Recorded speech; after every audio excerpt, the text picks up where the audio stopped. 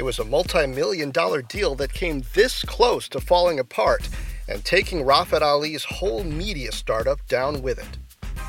And I just broke down. It's just us. We're done. We're done as a company because we didn't have any money, and I had already walked away from the term sheet. And so I called my banker, who really just rescued the deal. We had to take a cut, but he rescued the deal. So I've never told this story, never. Rafat Ali has done something remarkable in an era where it's really tough to make money telling people the truth. He built and sold PaidContent, a site that covered the digital media revolution with trenchant foresight. And now he's built Skift, an information company focused on the travel and dining industries. I'm John Fortt from CNBC, and you're listening to the Fortt Knox podcast, Rich Ideas and Powerful People. I do this weekly, bringing you the highest achievers. We're going to learn how the very best climb to the top and pull out lessons along the way. If that sounds good to you, make this a habit. Apple's podcast app is the most popular way to tune in, but there are all kinds of ways. Mainly, I want you to subscribe, and the internet can do the work for you. I sat down with Rafat Ali at the Nasdaq Marketsite in Times Square to get an insider's look at how you revolutionize a crumbling industry.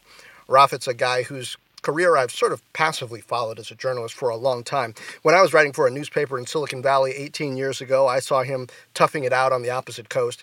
And as he's jumped into entrepreneurial ventures, I leaped from newspapers to magazines to broadcast while crafting my own digital projects, like Fortt Knox. Anyway, part of the brilliance of Rafat Ali is his ability to draw lessons from one industry that are prophetic in another. So even if you're not into media or travel, there's something in here for you. Here's Rafat Ali. 5.5 years into the journey of Skift, my role as the CEO has certainly changed. We're about 50 people now. So as 50? A company, yeah, almost 50. We have 4 open positions. We just posted a position today. Managing editor, it's actually a pretty senior position for us. And we consider ourselves a travel business information company, much like, I would say, in the vein of CNBC or Bloomberg, just very much focused on the business of travel and now dining as well, which I can talk about. We've moved beyond travel into the business of dining.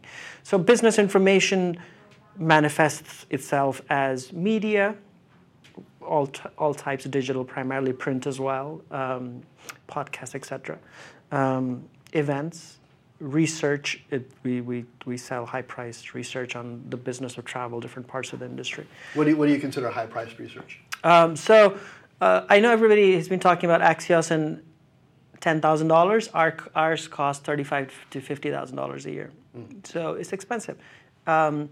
But these are corporations that buy it. Individual subscriptions, like if you were to buy, well, you're media, so you probably get it for free. But if somebody in the industry were to buy, it's $2,100 individual subscription, which you get 24 reports a year. But if you're a company like, for instance, Marriott or Expedia or any of those, anywhere from 35 to 50,000, it's actually now closer to 50,000 now a year. And you enterprise-wide, you have access to it. So our mix is a balance of daily news analysis about the business of travel and dining now. Research, which has a longer timeline, more deeper, obviously paid, and then our conferences. So we do this big Skift Global Forum in New York.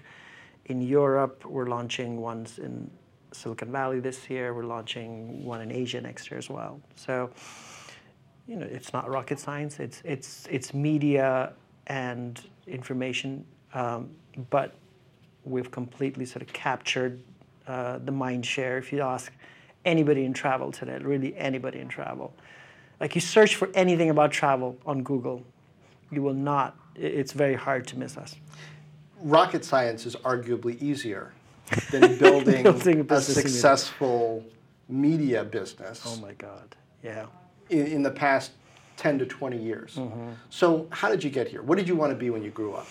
I was just thinking about this yesterday. So 2018 is 20 years of me being as a journalist. I started writing back when I was in India as a undergrad, after undergrad.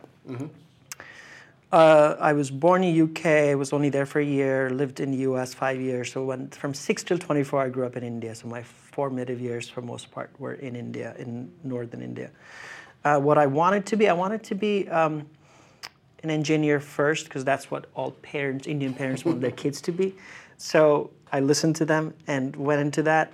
But halfway into the course, I lost all interest.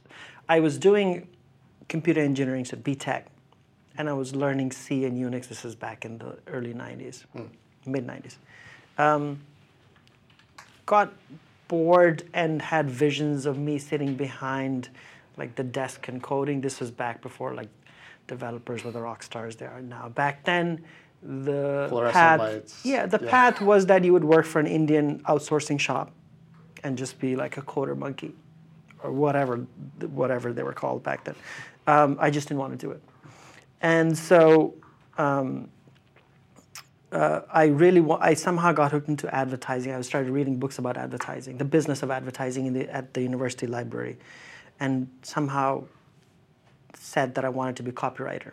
Copywriter. That was very glamorous. This is like the David Ogilvy's of the world. Back in the days, I read all those books. Yeah. And then moved to Delhi from the small town I was in, which is what everybody did at that point in time. Tried to find a job in advertising agency, just as an entry-level intern, whatever it was. Couldn't get it. And then I went into PR, just PR agency. This is pre-web days. Internet came slightly later in India than it did here, so it was pre-web days in the mid-90s. So I was like, not mid-90s, 97, 98. I was cutting clips from newspapers, and I used to deliver press releases, like physically go on a bus, because this is what we could afford, go on a bus from the office to the Times of India, the largest newspaper in India, or others, and drop off the press releases, not even email. But then what happened is I got exposed to the other side, saying like, journalists, this is what I want to do, like I want to write. And then what did I know? I knew about the business of advertising because I read a lot. And so I applied to this magazine called A&M, which was like the Ad Age of India back then. Mm-hmm. Turns out now Ad Age is in India. They have like a licensee there. But back then it wasn't. So it was a monthly print publication. And so I wrote the editor how I really liked it. He took a chance on me. I joined it, started writing about just the business of advertising. A few months, this is 97. A few months into it, 98. A few months into it, the first ever internet conference happened in India, in Delhi. So the guy who used to write about tech, he was out sick that week. This was a true story. He was out sick that week. Yeah. My editor said, hey, Rafat, didn't you do computers in your undergrad? Why don't you go and see what this internet thing is? And so I went and got hooked. So I interviewed a bunch of people. I had an email account by then. We were using, I think this is pre-graphical interface in India. This is like the Lynx browser phase. But then I saw like the high-speed T1. I said, holy shit, like this is great. So that's how I got hooked. So then started writing about the early internet portals in India, portal phase. This was the early portal phase. Yeah, 99. Yeah, 98, 99. And then said, well, the opportunity is in the U.S., so let me apply for master's in the U.S. Applied for like 5 different journalism schools that had, digital media, or early in those days, like new media concentrations. Indiana. Was that master's degree because you felt like you needed to learn these things, or master's degree to get to the U.S.? Latter. Yeah. That was the only way. So my friends who were computer engineers back from my days were coming to U.S. This is Y2K time. So they were coming to get jobs in the Y2K period. Because I never pursued coding after that, I didn't have that option. I didn't want to go that option, so I took the harder route, which is academics. So at that time, this is probably too much detail, but at that time, the hard right nationalist government came into for the first time in India. Mm-hmm. And us being Muslims, we said, I think there's a ceiling here for us that we should sort of leave India. It didn't really go that bad until now, but that's a whole different line down. We can go down. And so we like 4 of us said we have to leave India, and 3 of our friends left the software route. I left the academic route. The academic route brought him to New York and its burgeoning scene covering tech, Silicon Alley. After joining other people's efforts, he eventually started PaidContent, a site that dug into the changes affecting music, TV, print, and beyond, and the businesses behind them. And then when internet started coming back, 2004, 2005, like the economy started coming back, paid content became all the ways in which content gets paid for. Advertising, subscriptions, hybrids, et cetera, et cetera. Micropayments, iTunes had launched, had shown a different way in the music industry. What we were doing then, which is the lesson I've also taken with me with Skift, is back in 2002, media, entertainment, and information industries. Media, entertainment, and information were three separate industries that people didn't really connect the dots across them. So it wasn't very obvious why newspaper industry executives should really, really care about what's happening with the music industry. Music industry was the first ones to get hit. Now, obviously, it's blindingly obvious why they should have looked at. Consumers got control, and the economics of the industry completely changed. So we were joining the dots across all these three industries. I was, and then we hired people, and then that grew. So content became the common thread across, like content became the thing across all industries. In travel, I've taken that and said historically in travel, the business publications or trades have been focused on either hotels or airlines or destinations or cruises or tech. Very, very narrow in their own sectors. Very little understanding of the consumer is in control, has the digital tools, globalization has happened.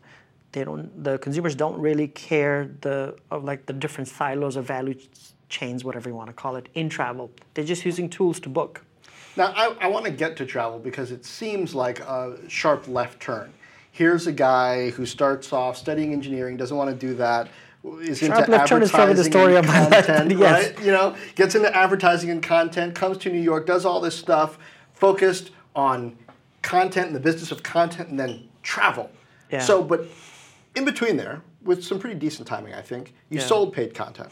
Yeah, so I raised a comically low $500,000 Series A. These days, obviously that doesn't happen, from Alan Patrikoff, who we were his first investment out of his new fund, Greycroft, which is a big fund now here in New York City. And we were second exit.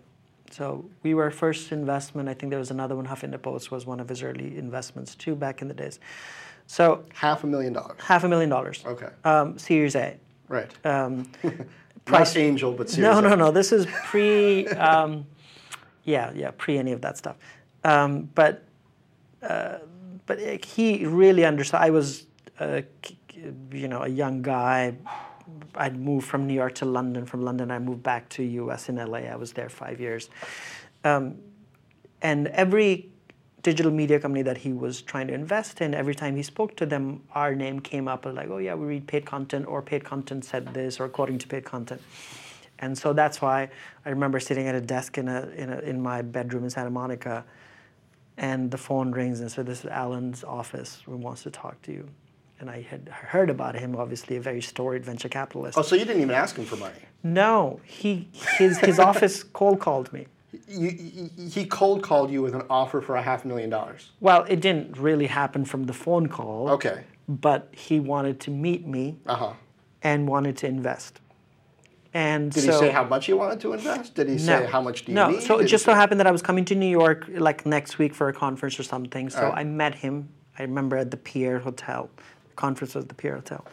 And like I spoke to him for 20 minutes. I was a kid running around.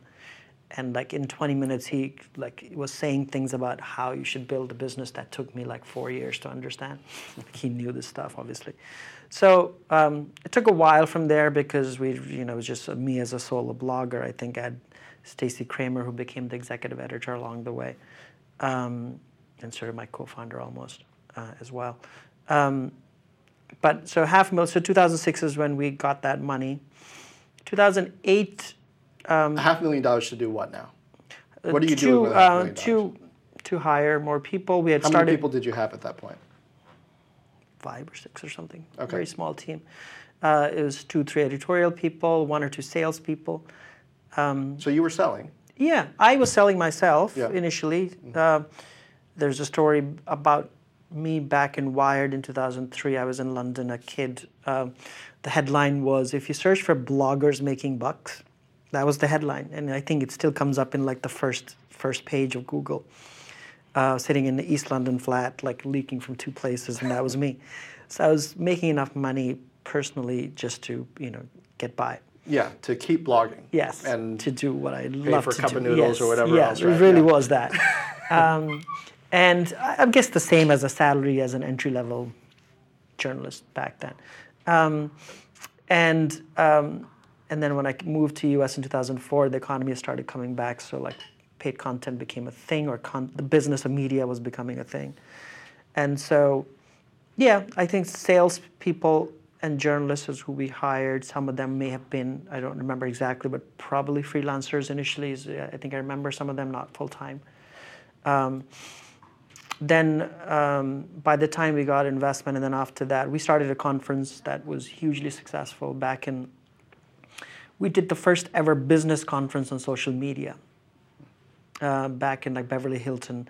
It was Beverly Hilton, it was a big hotel, but we were based in LA. And like the day before the Emmys, I remember. And it was a thing where we sold out of tickets a month before the conference, and like people were buying booths just to get in. So it was very early days. MySpace was the thing. Facebook did not exist, or was very niche. 2007 or something. Yeah. Was it? I'm sure. It is. I remember. Let's see. 2006, I left the San Jose Mercury News. 2007, I was at Business 2.0, and that's when Facebook opened up to non-university people. Okay. Right. So it was just becoming a thing. So like Krista Wolf was there, the rock star at our conference. He was in LA, obviously. Ross had either just bought it, and Jason Hershon had just lost it because he was at MTV. They're all there in the audience. It was like one of those moments. So that became a business for us. The conferences was a big business for us. And then we went to about 25 people at our peak, editorial people in US, UK, India. And the next year you sold it? 2008, so 2 years later, 2006 and after the conference, 2008 right. We sold it. We were out raising our second round, Series B. I think we had like a $4 million round. We had 2 term sheets. We picked one, and then Guardian came in. We had already signed a binding term sheet. So the pain that we had to go through just to get out of that term sheet, we had to pay them off, the investor, just to get out of the term sheet, which came out of my pocket. It kind of hurt. But, and then, so Guardian bought us July 9th, 2008 is when we signed the deal, I remember still. Rumored $30 million. Yes, rumored $30 million, which we never confirmed, but I always confirmed the rumored $30 million. It was fine. We had earnouts and stuff, so we didn't necessarily hit that. I mean, the world went helter-skelter a few months later. Mm-hmm. So timing-wise, it was great. I still remember it was either the managing director of Morgan Stanley UK, some woman, who told the Guardian board, she was on the Guardian board, to not do this deal. She said that the shit is about to hit the fan. She was right. And she was right. And so they had walked away. We went to the lawyer's office to sign the deal with the banker. No, with my CEO. I'd hired a CEO by then. And they said, we're not going to do the deal. Like, we had been working on this for months. I had run out of cash reserves for the company because we were so focused on getting the deal done. And I just broke down. Like, it's just us. We're done. We're done as a company because we didn't have any money, and I had already walked away from the term sheet. And so I called my banker, who really just rescued the deal. We had to take a cut, but he rescued the deal. So I've never told this story, never. Anyway, that was an exercise as a first-time founder, learning all kinds of stuff, including earnouts and how terrible they are for founders in general. I know why companies have to do it. And just like how many things out of your control if you're trying to do a deal. How did he rescue the deal? He rescued the deal. I had no idea how he rescued the deal. We took, maybe it was we figured it was a negotiating ploy, but they had walked away from the deal. After the deal was done, the buyer couldn't figure out what to do with PaidContent, and Rafat didn't stay long. And then, so I checked out a year later. They tried to sell us a year later. Or our immediate bosses tried to go to the Guardian board and the Guardian CEO, Carolyn McCall, vetoed it because she said, I read Skift PaidContent every day. I get value out of it. How have you guys, and there were all guys below her, not figured out how to make a business out of it? So they shelved the deal to sell us. Mm-hmm. And then they sold us a few years later. I had left to gig on, whatever happened with gig on. But so, it took me a bit of a time to get over it. I traveled for 2 years, so I left in summer of 2010. That's the part that I wanted to get to. You traveled for 2 years. Yeah. What else do single founders do? Is this where the travel thing came from? Yes and no. I think that the way in which we look at the world of travel and eclectic connecting the dots part came from my travels because I saw the business of travel intertwined with everything in the world. Right. I mean, sometimes people travel to figure out what it is that they want to do next. And in this case, maybe it was this meta thing where you wanted to do travel. A lot of the travel startups, a lot of the startups in travel, you would not be surprised to hear, do come from people traveling. They figured out the problems to the world's travel problems, the solutions to the world's travel problems. And so mine wasn't like an aha moment, but I was looking, 2010 was, if you remember, iPad had just come out the first time. Mm-hmm. Everybody was trying to figure out what would a touch-based interface look like for media, all the path at which all the big media went down. And then there were a bunch of startups trying to figure out. So I wanted to do a Lonely Planet 2.0 in a touch-based world. I, in fact, tried to buy Lonely Planet from BBC. I went in with a media company that I don't think I'm supposed to say. But you can. It was Hearst. But we really had just like a couple of conversations with BBC. Mm-hmm. Turns out they weren't interested in selling the print. They said you could take the digital, which we were really interested in the digital, and create a whole digital thing. And then turns out they later sold the full thing, but it never went anywhere. They couldn't reconcile whatever it was they were trying to reconcile. And so I was trying to learn about the business of travel by reading the trades in the space, because I was trying to do a company in the guidebook, touch-based guidebook business. Just realized how bad the trades and how boring and old school the trades were, and said, well, that's the opportunity. And then let me start that. So that's how Skift came about. I met my co-founder, Jason Clampett, who's the editor-in-chief now, and also leading our dining expansion, 2011, and then 2012, in the summer of 2012, we started Skift. And so it was three of us as our first employees. He's now the executive editor, Dennis.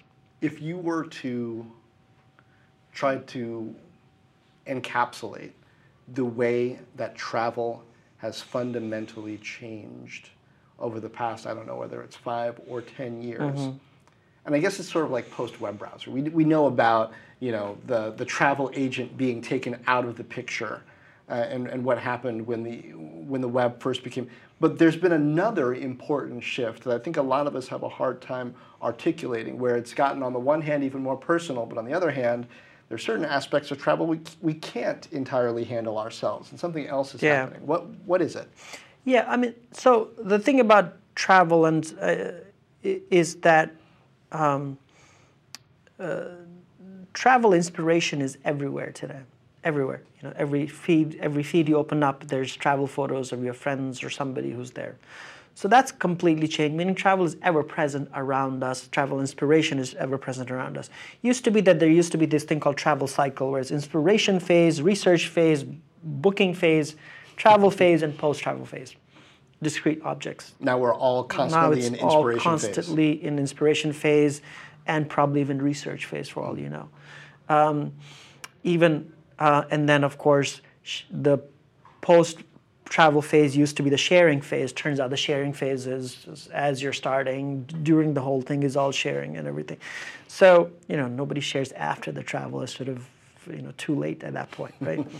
Like somebody now, if they post, we went last week to Morocco. I said, it took you a week to post these photos? Like, Peak jealousy is look where I am right now. Right now, exactly. Yeah. So I think the ever-present nature of it has changed travel. It has obviously led to a boom in general travel per se. It has changed how us as locals explore cities, I think in many ways as well, where we're constantly looking for the next new thing in our cities. Last night we discovered a great Egyptian restaurant in Astoria, and guess what we did? Shared it, obviously. So I think that exploration part bragging has become the driving force in travel, led by social media. So I think that's fundamentally changed our behavior as well as the business of travel in so many different ways. The multi-platform nature of travel research and booking is really, really, really hard for companies to figure out. You start research on a mobile. Do you actually book on mobile, or do you book on your desktop, or these days, no, the laptop? Who uses desktop these days? I guess people do in large companies. It's like a workstation now. Actually, I'm thinking I have a desktop, but I don't really. It's a laptop. It's a laptop with a Yeah. monitor. I think that's probably what these days is a workstation or a desktop. And